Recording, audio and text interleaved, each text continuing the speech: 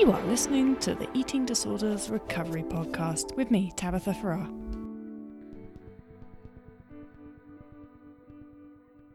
Hello there, welcome to this week's podcast.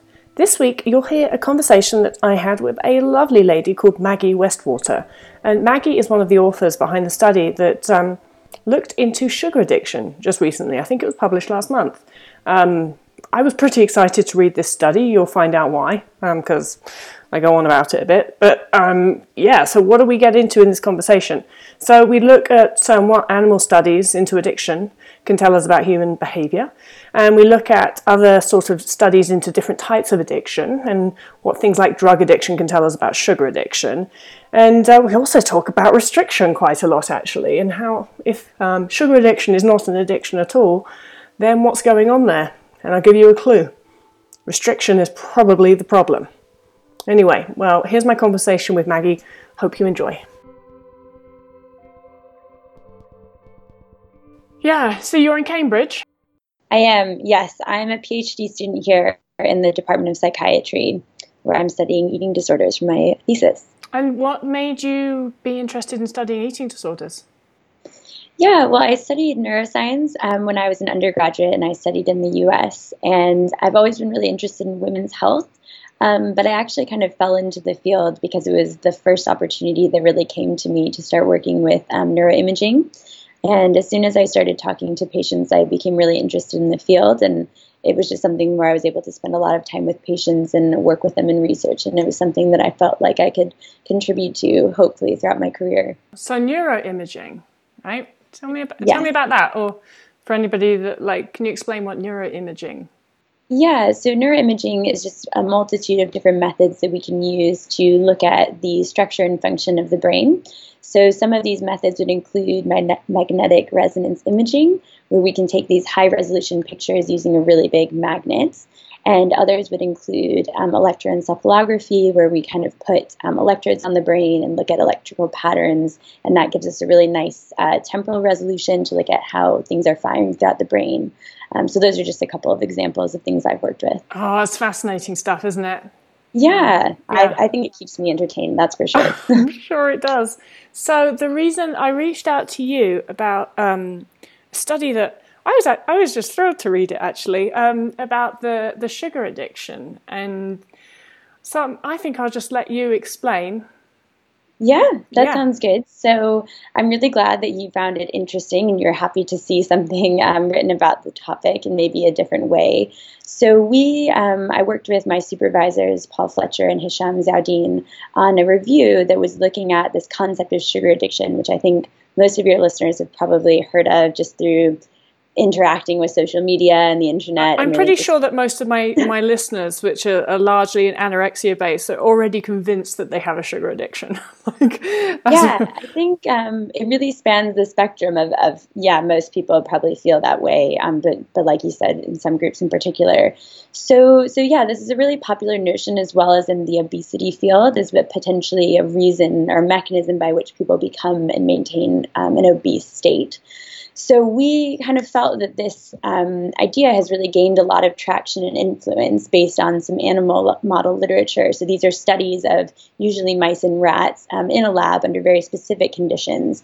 And then this research is translated to humans as well as clinical populations like an anorexic population or an obese population, and kind of has been used to guide research in some of our clinical practice. And we really felt like maybe this literature needed to be re-examined in a new way. And we wanted to really examine some evidence of drug addiction in response to cocaine and heroin use in rodents, and how that might mimic or not mimic what happens to the brain and behavior when you give these same animals sugar or another sweet substance like sucralose. Saccharin. Yeah. And I'm always a huge fan of the rodent studies because it's really difficult to psychoanalyze a rat. It is. So I love the animal studies because we can actually look at it from maybe a different lens rather than say, Mr. Rat's trying to do this or that, or because Mrs. Rat said this. You can just look at it as a pure behavioral thing. Exactly. I think it gives us a great opportunity to really identify and test a certain mechanism. So, through decades of research, people have really developed a mechanism by which we think drug addiction comes about based on different changes related to the neurotransmitter dopamine, which I'm sure many people have heard of.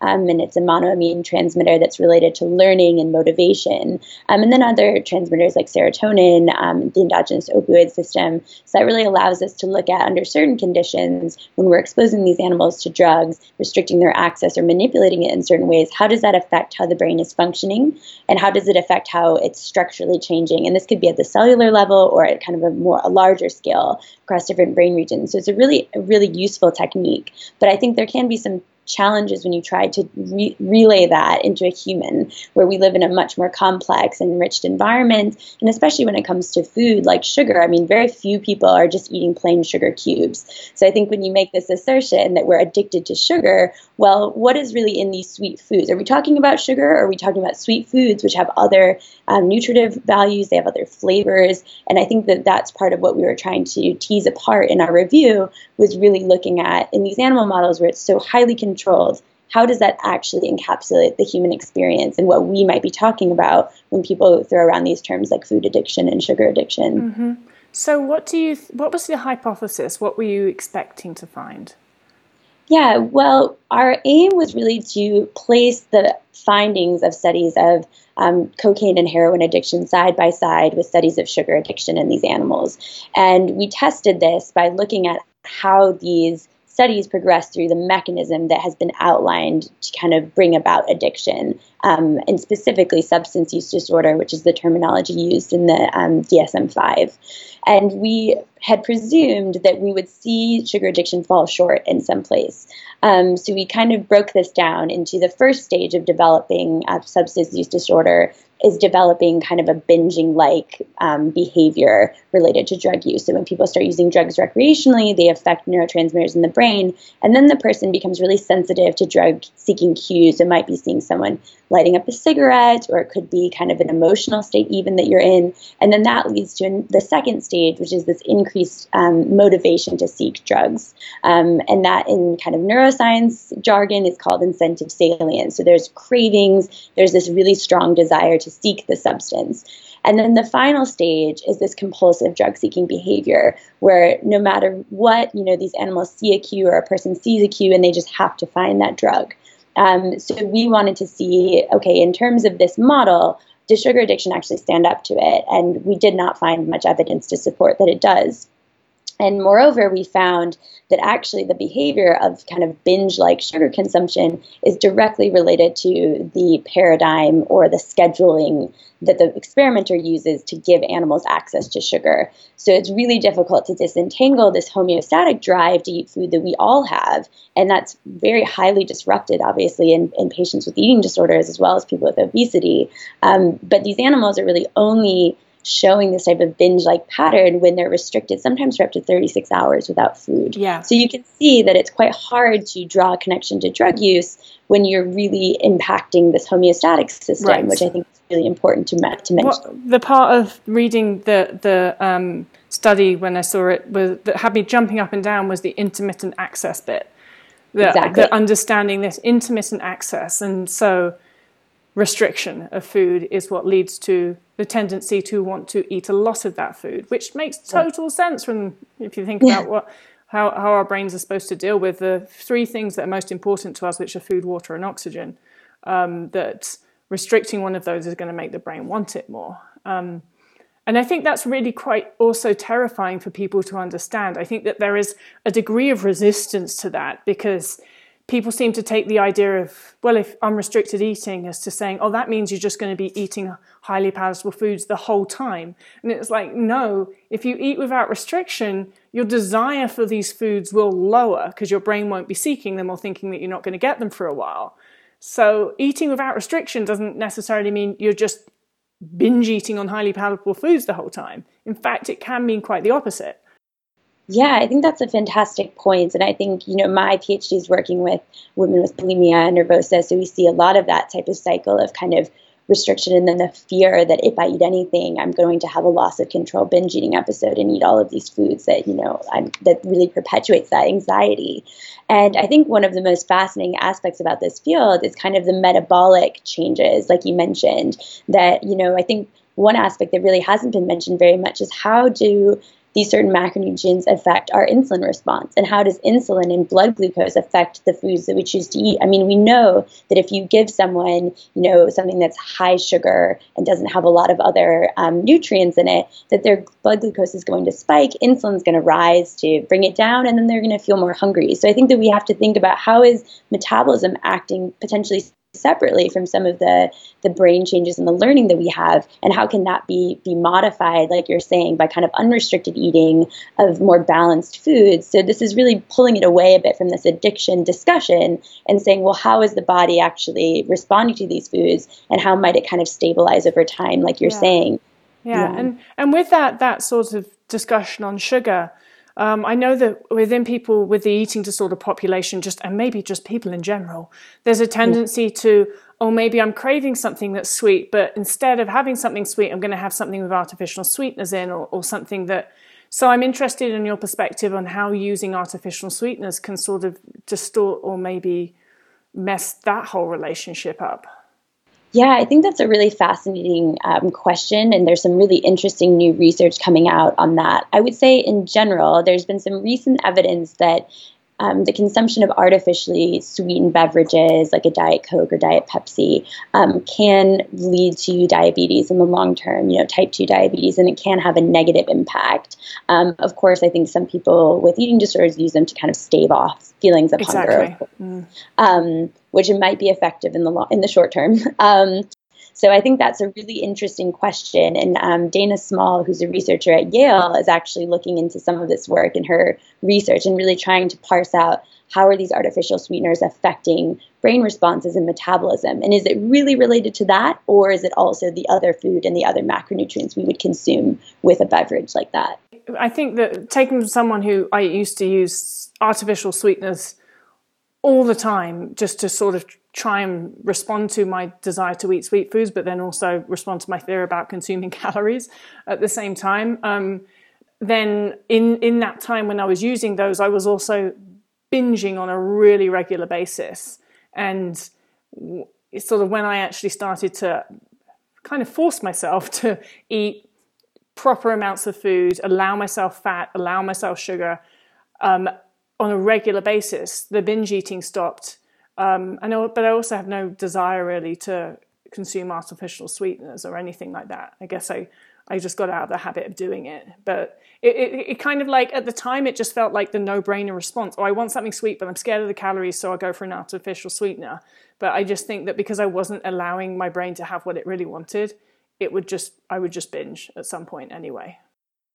Yeah, no, I think that certainly kind of that sort of cognitive dissociation that you're talking about, kind of going for the taste that you want, even though there's this fear of potentially the calories related to that and that driving these habits. I think you also brought up a good point that, we can form really strong habits around taste. That doesn't substantiate an addiction, but it certainly is a behavior that can be very, very distressing. But I think through time and recovery, like you've described for yourself, we can form new habits. And I think that that's kind of the challenge. And there might be different inputs to that. Like maybe it is changing up the diet a bit, like you said, establishing a regular meal pattern. And that's going to kind of help you form new habits. And then the old ones won't be reinforced as much. And then they kind of wane. Yeah. So you might see that the value underlying that desire for the sweet taste is kind of going to be fluid throughout someone's life. And I think that that's a really good point that you just brought up. Yeah, and on the habit thing, it's just also I'd like to point out that I was in a binge restrict cycle for a really long time.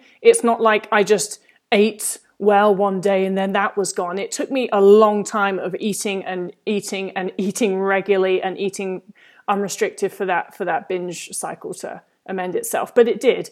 And although I say it took a long time, it didn't take half as long as my brain feared it would, which was exactly. Yeah. And that's a really important thing to keep in mind. Yeah, but I just don't want people to think, they can just do one day of unrestricted eating and then then it will be done. No, it takes a while. Your brain, I think, has to really learn that food really is abundant and there's no more restriction going to happen before it will. And I think there's definitely, room for a lot of research to look at this phase of recovery and see, how long, like you're saying, it definitely is not an overnight switch, but how long does it take for the metabolism to kind of work itself out? I mean, a part of my PhD is really actually looking at how are gut hormones different in women with eating disorders compared to non-patients, and how is that related to differences and kind of feelings of stress and negative mood in these feeding patterns. So I think that this is really kind of an unknown area that we need to really start looking at. Yes, and fascinating, because I can tell you, I was always stressed, always anxious when my body was in a state of malnutrition. It was just ongoing in even the smallest things that now I'd just be like, oh, well, shit happens, would completely throw me into a bit of a kind of like breakdown, tears, stressing out. I just couldn't seem to be able to handle anything in constant state of like highly strung, stressed outness. And it's just been incredible to me because I had anorexia for so long. I just assumed that was my personality. It was quite nice to realize that was just my personality on malnutrition. I think that can be a huge relief. And I know that's something that I really see a lot when I'm talking to patients for my research, is kind of this hypervigilance and anxiety that you're talking about, of kind of holding everything together, and how much of that is really tied to the nutritive element. And I think it can be really freeing, as you say, to realize, this isn't just ingrained in my identity, but this can be a part of my life that I can move forward from. And I really like the sort of physiological approach here, rather than like, oh, this is 100% psychological and it's just, we only need to look at what's going on in the brain, but actually looking at the body as a whole, because the body as a whole is affected by malnutrition. And it sounds like you're looking at what's going on in the gut as well. Yes, so we are specifically in my research looking at gut hormones. So I know there's been quite a bit of research coming out on the microbiome, which is another really fascinating aspect, kind of looking at, the microbiome is all over our body, but obviously people are looking primarily at the gastrointestinal tract and eating disorders. So I'm really interested in how stress can impact gut hormones and how that can actually relate to differences in feeding behavior. So we're really trying to integrate that with some data that we get from brain imaging, and hopefully that will help us gain a better understanding of how, people can experience such an intense loss of control and really change their eating patterns in these short period of time. So I'm really trying to model kind of a shorter window of feelings of anxiety and stress and how that relates to eating behavior. But I think in the long term, it would be great to do more kind of this deep dive into the microbiome and other aspects of gut health for sure. Mm-hmm. So but it sounds like you've got this sort of research, you're currently looking into it.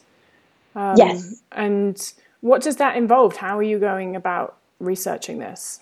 Yeah, so we are recruiting women in Cambridge now, and they essentially come into our unit for this overnight stay. So we do some brain imaging, we do some scanning to look at body composition, and throughout our brain scans, we do certain tasks that look at different cognitive control phenotypes, and then we take some blood samples throughout while we do a manipulation to kind of impact mood, and then look at how these gut hormones change throughout that scan and how that can be related to eating after the scan. So we have this amazing new unit in Cambridge that's called the Eating Behavior Unit, which has been designed to be kind of a naturalistic environment for patients to come up and just kind of hang out and eat some food, and we can see kind of how do they change preferences based on macronutrients or taste. So we've selected some different foods for that.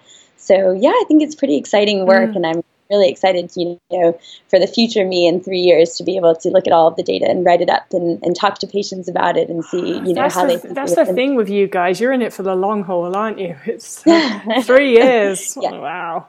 Yeah. Are you still looking for people in the Cambridge area? I am, yes. So if any of your followers are interested, we'd be more than happy. London as well. So, if you can get here by train, then we would be happy to have you. Okay, so UK-based listeners, how would they get in contact with you? Yeah, they can email me. Do you want me to give you my email now? Or? Give it to me now. I'll also put it in the show notes so that people can just click through. Great. It's mw658@cam.ac.uk. Excellent. Yeah, so that will be in the show notes, guys, so you can email. Would be a fantastic project to be part of, I think. I think so too. Yeah, it sounds really exciting. So back to the sugar addiction research that you did. If you could pick out anything that surprised you about that research, what maybe stands out to you? I was really surprised when we started to look at this idea that these certain problem foods that are related to kind of this addiction phenotype, so foods that are really high sugar or maybe low fiber, that they actually are not really consistent across people. So there was this really fascinating study that was published in Cell, this really high impact journal in 2015 by ZB and colleagues, and they found that the same person, if you give them kind of 2 biscuits or a banana, can have an entirely different postprandial response to those foods. And I just thought that was so fascinating because I think so many of us, my background's in neuroscience, so I've had to learn a lot about nutrition in this work, but we kind of assume, cookies are going to have the same impact on everyone. But really that there's huge variability across people. And I think that it was one of the first studies that really showed that on a large scale. Was that the one that was done in Israel? Exactly. Yes. Yeah. I think that one's fascinating as well. And I often bring it up with my clients to explain, like, the calorie information on the back of the nutritional information on the back of the package really means next to nothing because we all process food differently anyway, and our bodies all have their own unique response. So I loved that study too. Yeah, it still is one of my top 5 favorite studies, since that time. And the other thing I'll say about that nutrient information you just mentioned, some of it can actually be 100 years old or decades old and not updated. So not only might it not apply to you as an individual, but it might just be, factually incorrect. Yeah. I think isn't it sort of most nutrition information is supposed to be between 25 and 50% out anyway. Mm-hmm. Yeah, exactly. It's so freeing though for a person with anorexia who sort of counts calories and looks on that. I actually found it really freeing to be able to be like, it didn't mean anything anyway. Yeah, I think that can be an amazing tool just to kind of realize that there's that uncertainty that's inherent with that information and having to really let go of that. Yeah. So I find people respond to that really well. I think there's often there seems to be the new thing or something every now and then that causes a load of hype, and it's like it was fat and it was carbohydrates, and it's just sort of I think that it does become problematic when we just sort of single out a macronutrient and go, that's bad. Definitely. I think it's really bad for people kind of self-pathologizing or potentially feeling, that they're, I think it can be really dangerous in terms of stigma, and I think it can be dangerous in terms of someone feeling really alone and isolated in terms of their eating behaviors and feeling like there's something wrong with me. Why am I having this problem, because of this macronutrient? So I think we all need to really think about that when we discuss these things in the literature and, with the public. The irony is, though, it tends to work the other way, though, doesn't it? If you single out something and say sugar's bad, everybody be scared of it and ignore and avoid it, then all that happens is that response is people restrict it and then end up actually binging on it as a response to restriction and eating more of it as a result, which is kind of crazy. Yeah, it is, and I think it's kind of that same exercise as don't think about the white bear, and then you just end up thinking about the white bear in some ways, So I think, like you're saying, just building in this unrestricted diet and kind of thinking about having meals that are incorporating all of these different macronutrients instead of labeling one that becomes then the object that you're kind of constructing your life around is probably a much healthier outlook on your interactions with these different nutrients. Mm-hmm. Fabulous. Anything else that you think relevant that you'd like to tell us? I would say that I think, people should really, whenever you see something related to addiction in the news, I think you should really take it with a grain of salt because, all of the discussions we have about psychiatry, about mental health, about neuroscience are restricted by the language that we choose to use. And I think that language is really powerful. And I know we're living in a time where, sometimes words are thrown around and don't really mean very much. But I think we do need to think of how is the use of addiction actually shaping how we study eating disorders? And is it shaping it in a way that's actually beneficial to people who live with them? And that's something that I, wanted to convey in this paper is that by using the word addiction, we're actually really, using a very narrow approach to studying these things. And I think we need to think more broadly. And that's why I wanted to emphasize the metabolic aspect in our discussion here, and just thinking about how the use of language actually shapes how we study these different disorders. Humans love to categorize things, don't they? I mean, it seems that, and if something's similar, sometimes it gets then pushed into a category, and it may be similar but not same. Exactly. Right. And then treatment can then treat it as same, which might not work.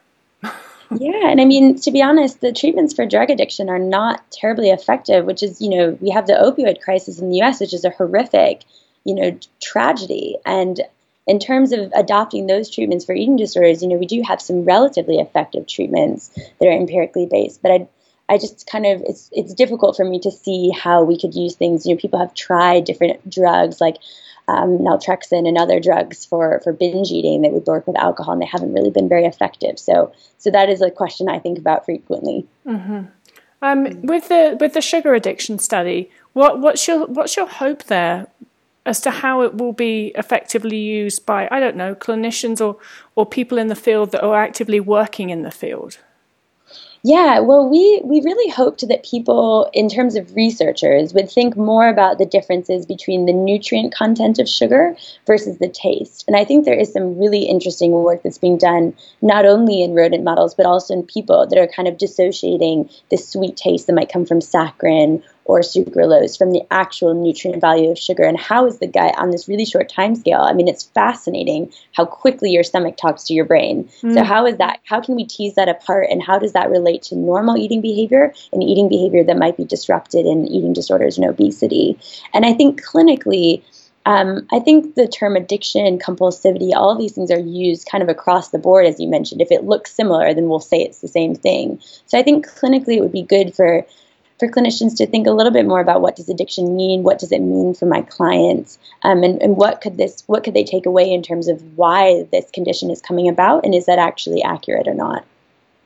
Yeah, fabulous. Do you have any plans to continue working in the sugar addiction field, or are you moving on to the research that we already discussed on the gut and things? So that the research we discussed is definitely going to be filling up my time for the next couple of years.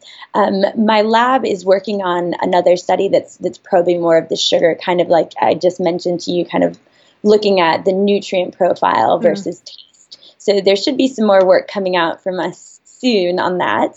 But I think after my PhD, there's certainly a lot of opportunity to maybe revisit this again. I think the main thing that stands out to me is just that message on the intermittent access thing. I think that all too often, people discriminate on the size of a person's body. So I actually, when I was very underweight, that was actually the time I was probably binging on and eating the highest amount of sugar I've ever eaten in my life. But nobody would tell me to eat less sugar because I was very underweight. And I think that people in larger bodies who are also restricting are very discriminated against, because then their doctors say to them, restrict more. Which arguably makes the problem worse. And so I think that's what I was hopeful for, that it wouldn't just automatically be assumed that if a person is in a larger body and is binging on sugary foods, that they actually need to restrict more. What they probably need to do is stop restricting. And I think that's what I found hopeful in it.